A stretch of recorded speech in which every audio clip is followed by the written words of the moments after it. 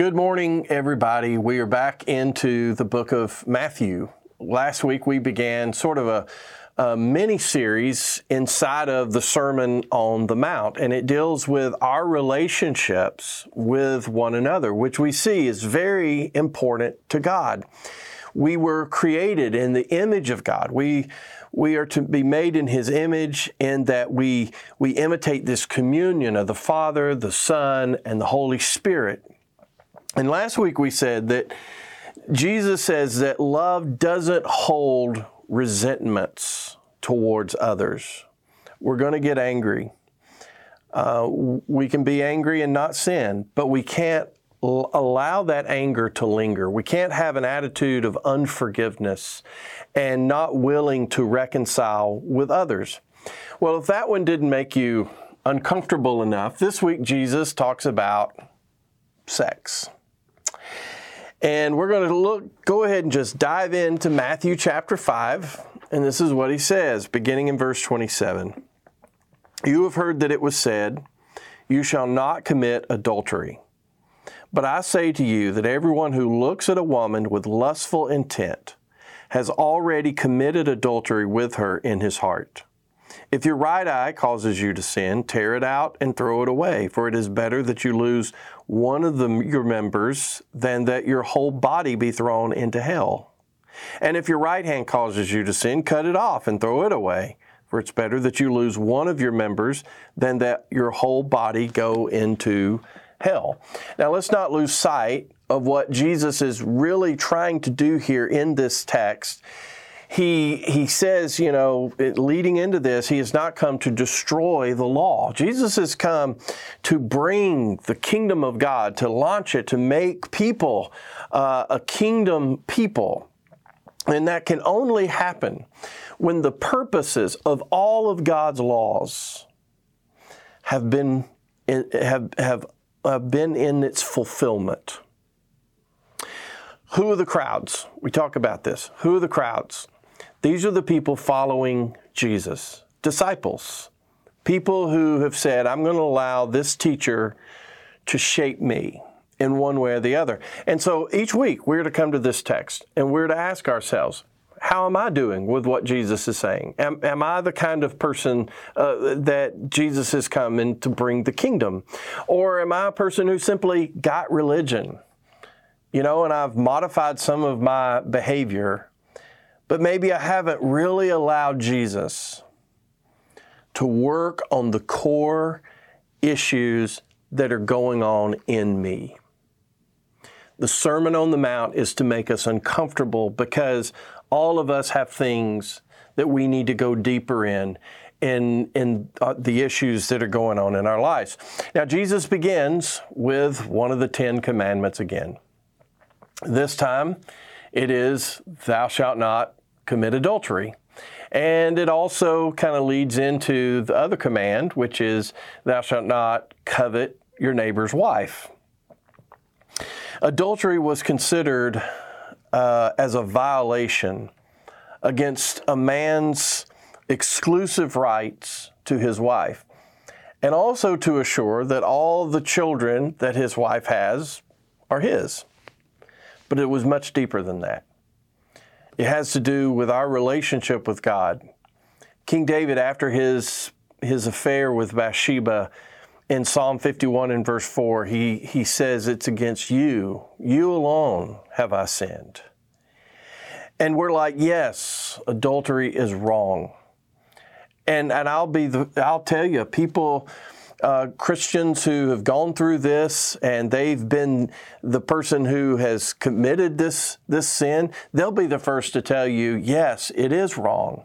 I'm still picking up pieces. I still struggle. I, still know the harm and the hurt that I've done. But that's not the place that Jesus just stops and says, okay, don't commit adultery. And there are a lot of those who could say, yeah, no, I've never committed adultery. So Jesus amps it up. And He says, but I say to you that everyone who looks at a woman with lustful intent has already committed adultery with her in his heart. Jesus views the world through the Scriptures, and especially those first 2 pages of Genesis. Male and female, they reflect the image of God. So here is God, the Father, the Son, the Spirit. They are separate, they are distinct, but they are all God. They are all in their oneness. And out of that oneness, they created humanity out of their image. And so you have male and female, and now they can enter into this relationship with God in this covenant with God and the husband and a wife. And they too, God brings them together. They too become one flesh. And it's out of that sexual union in that covenant that they create more life, new life. And something that was made in their very image. In other words, we are continuing to do what God does. Jesus sees the marriage covenant as sacred, it's beautiful, it is significant, and he says that anything that would threaten it is considered a distortion of a unit that is bearing the image of God. Adultery is a distortion. But Jesus says the real issue of that law, the real issue of the distortion, comes from this lustful intent.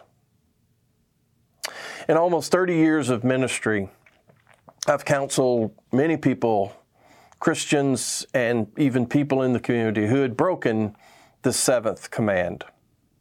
And just about every single one of them begins this way.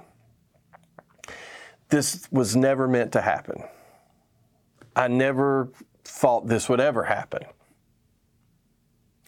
That relationship began usually as an innocent friendship, or somebody had helped them. It may have even been someone that they started talking to about the Bible. Those relationships were not formed in some sleazy bar or a wild party. Sometimes those relationships started at church, at a Christian school, or in places that you would think that nothing like this could happen. But most people don't wake up, and certainly Christians, we don't wake up in the morning and think to ourselves, you know what, I'm just going to go out and have an affair. I'm going to go out and do this kind of thing. It is a slow, simmering issue of the heart. In the English language, when we say someone looks, it can refer to a glance or it can refer to a stare. The word Jesus uses here in this text, it means a sustained, ongoing look. In other words, this is a person who would stare with lustful intent to stimulate a sexual desire by scanning over the entire body or creating a mental movie within their minds. Jesus is not talking about, you notice someone's attractive. Okay, there's beautiful people in our world. It's the decision that someone makes when they realize that someone is attractive. Martin Luther, I think he had a great quote on this very verse. He says, "I cannot keep a bird from flying over my head, but I can certainly keep it from making a nest in my hair or from biting off my nose." It is letting something take root is what we're talking about here. No one can see those thoughts. You can't make a law against thoughts that no one else can see. But Jesus says, listen, this is the core issue of adultery. This is it. We live in a world that downplays sexual thoughts. In fact, I will go even further to say that it tries to encourage it in every way possible. Our economy is fueled based on sex drive. And we see it in movies, commercials, billboards, entertainers, magazines, social media, sports, clothing styles, and we could go on and on and on. But what we see is that the world continually provides something sexual for us to stare at. Some say, well, what's the harm? These are just private thoughts. I've even heard some say, well, look, it's just sex. I mean, This is no big deal. But what does Jesus say? Jesus said this is a really big deal. You are committing adultery with a person in your heart. Even if that person never knows about those thoughts that you're having, it is an action that you have taken. It is a choice, and it is harmful. We're not going to go through all the studies of just pornography, but one in particular, a brain scientist, have discovered that watching porn can shrink a part in your brain that is linked to pleasure. It rewires the brain to become more juvenile. It creates these sexual dysfunctions. It reduces marital quality and commitment to one's spouse because the brain is stimulated with this dopamine, and it kind of rewrites it to a form of memory. So if you found this great pleasure in this particular way, then when you start wanting or having a certain desire in this way, rather than someone looking to their spouse, they're going to think to the thing that gave them that greatest pleasure or gave them this pleasure over and over again, and they will continue to go that route. And brain scientists will tell you, they don't even know right now the long-term effects that pornography is going to have on our world. So why is sex a big deal to Jesus? I think that's where a lot of people may be wondering. And he's not saying that sexual desire is bad. He's not even saying that we should be embarrassed by it. Really it was centuries after that, there was this kind of downplaying of sexuality that it's something that we should be embarrassed about. But that simply is not the case. In Genesis chapter 1, God is creating this world, this magnificent world, and after each day he says it was good. And then he comes to the end, to the climax, and he makes these human bodies, male and female, that were created for sex. They were created to produce children, to fill the earth. And God looks at it and he says, this is very good. Our bodies are good. Sex is good. Sexual desire is good. The Song of Solomon. Did you know you have an entire book inside the Bible here called the Song of Solomon? And it is about this really intimate, very back and forth of a husband and wife and speaking and seeing each other in a very sexualized way. And you may say, well, that's something you just read privately. Listen, they still, even to this day, Jews read this book during the days of Passover in the synagogue. This is something Jesus was very familiar with. This is one of the things, folks, that we just cannot sit down and look at sexual desire and reduce it to whether it's good or it's bad. All right? It's like fire. Is fire good or is it bad? Well, that's really not a good question, is it? Because it can become a great good. It's a great power that can be used in when it's used in a positive, life-giving way. It's able to bring light into darkness. It's able to bring some heat and warmth in a place that is cold. So when it's harnessed, it has the ability and the potential to do something that is good. But when it's not harnessed, that same fire can bring destruction. You look at the wildfires out in California and we see just this absolute, utter destruction of places. And we can see just what can happen. So when sexual desire is used in the biblical covenant relationship between a husband and a wife, it is a powerfully complex good. It unifies, it binds two people together. Out of it, they are able to create new life. It's the vision of Genesis 1 and 2.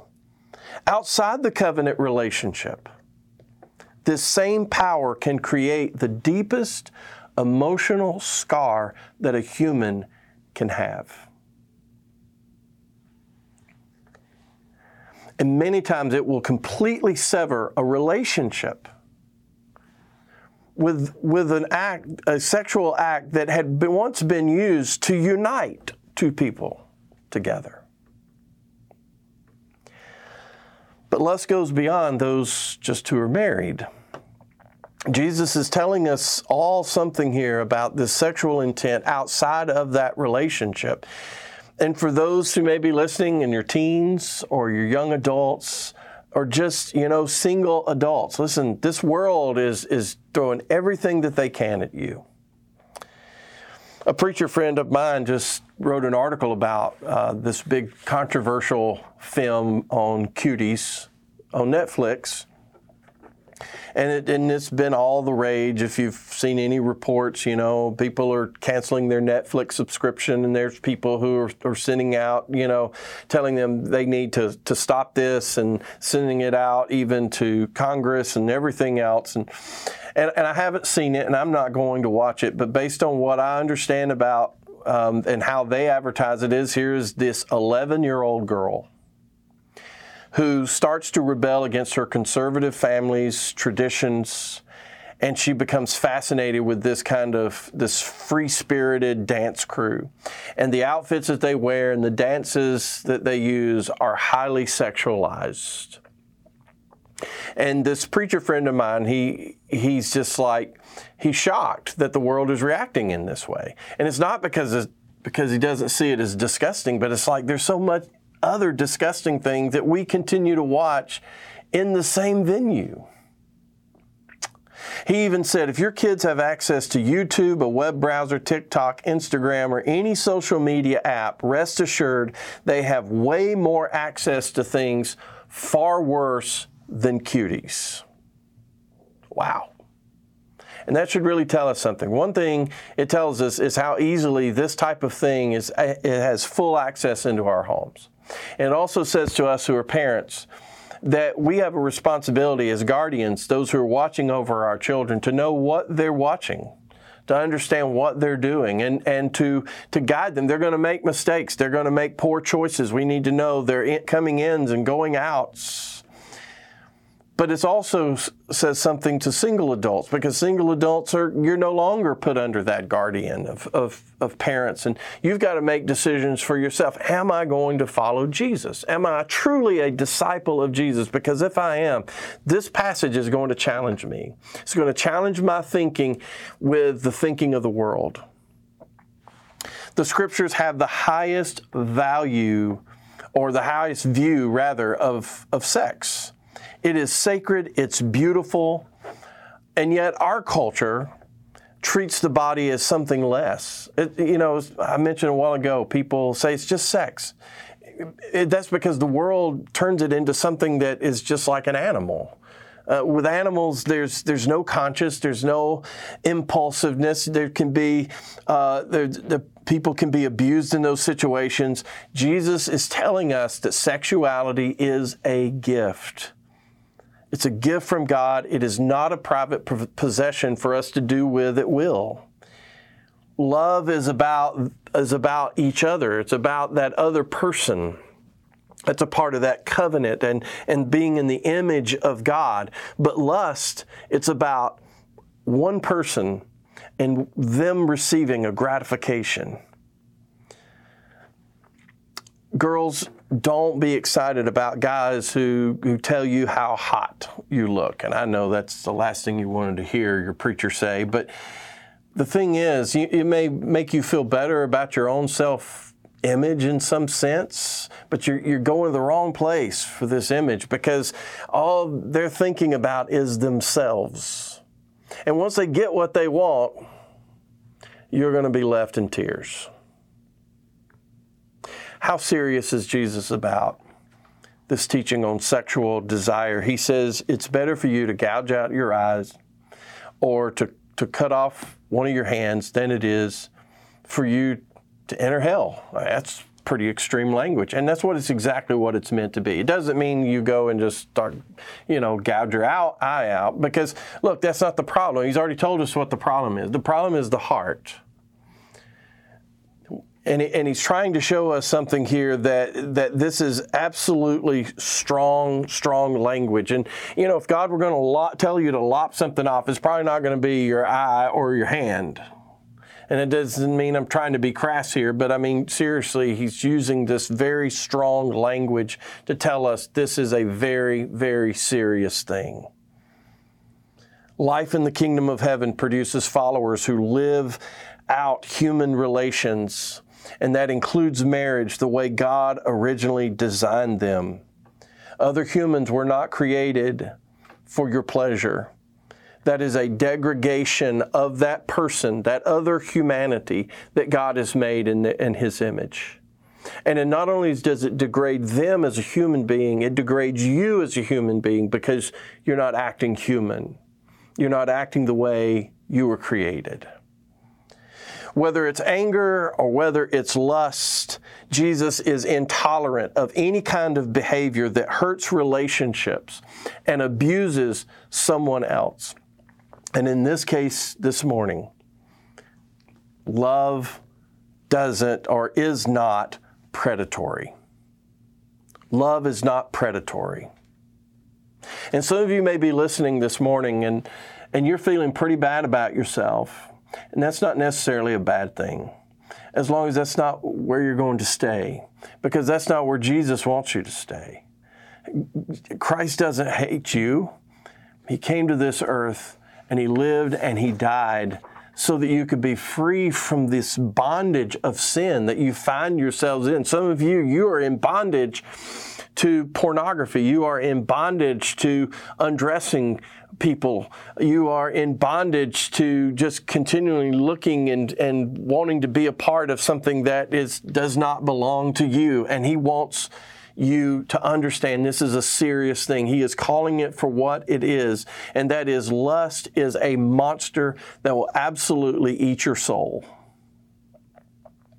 Jesus is launching the kingdom of heaven, and we are simply to trust Him, to be washed and be clean. As Romans 6, go read Romans 6, and he tells us He can free us. We rise up out of baptism into this new way of life, a life where we have broken off these shackles of sinfulness and worldliness. But allow God's Spirit to lead you and guide you in every aspect of your life, in every relationship, and this absolutely is one of those. Let's pray.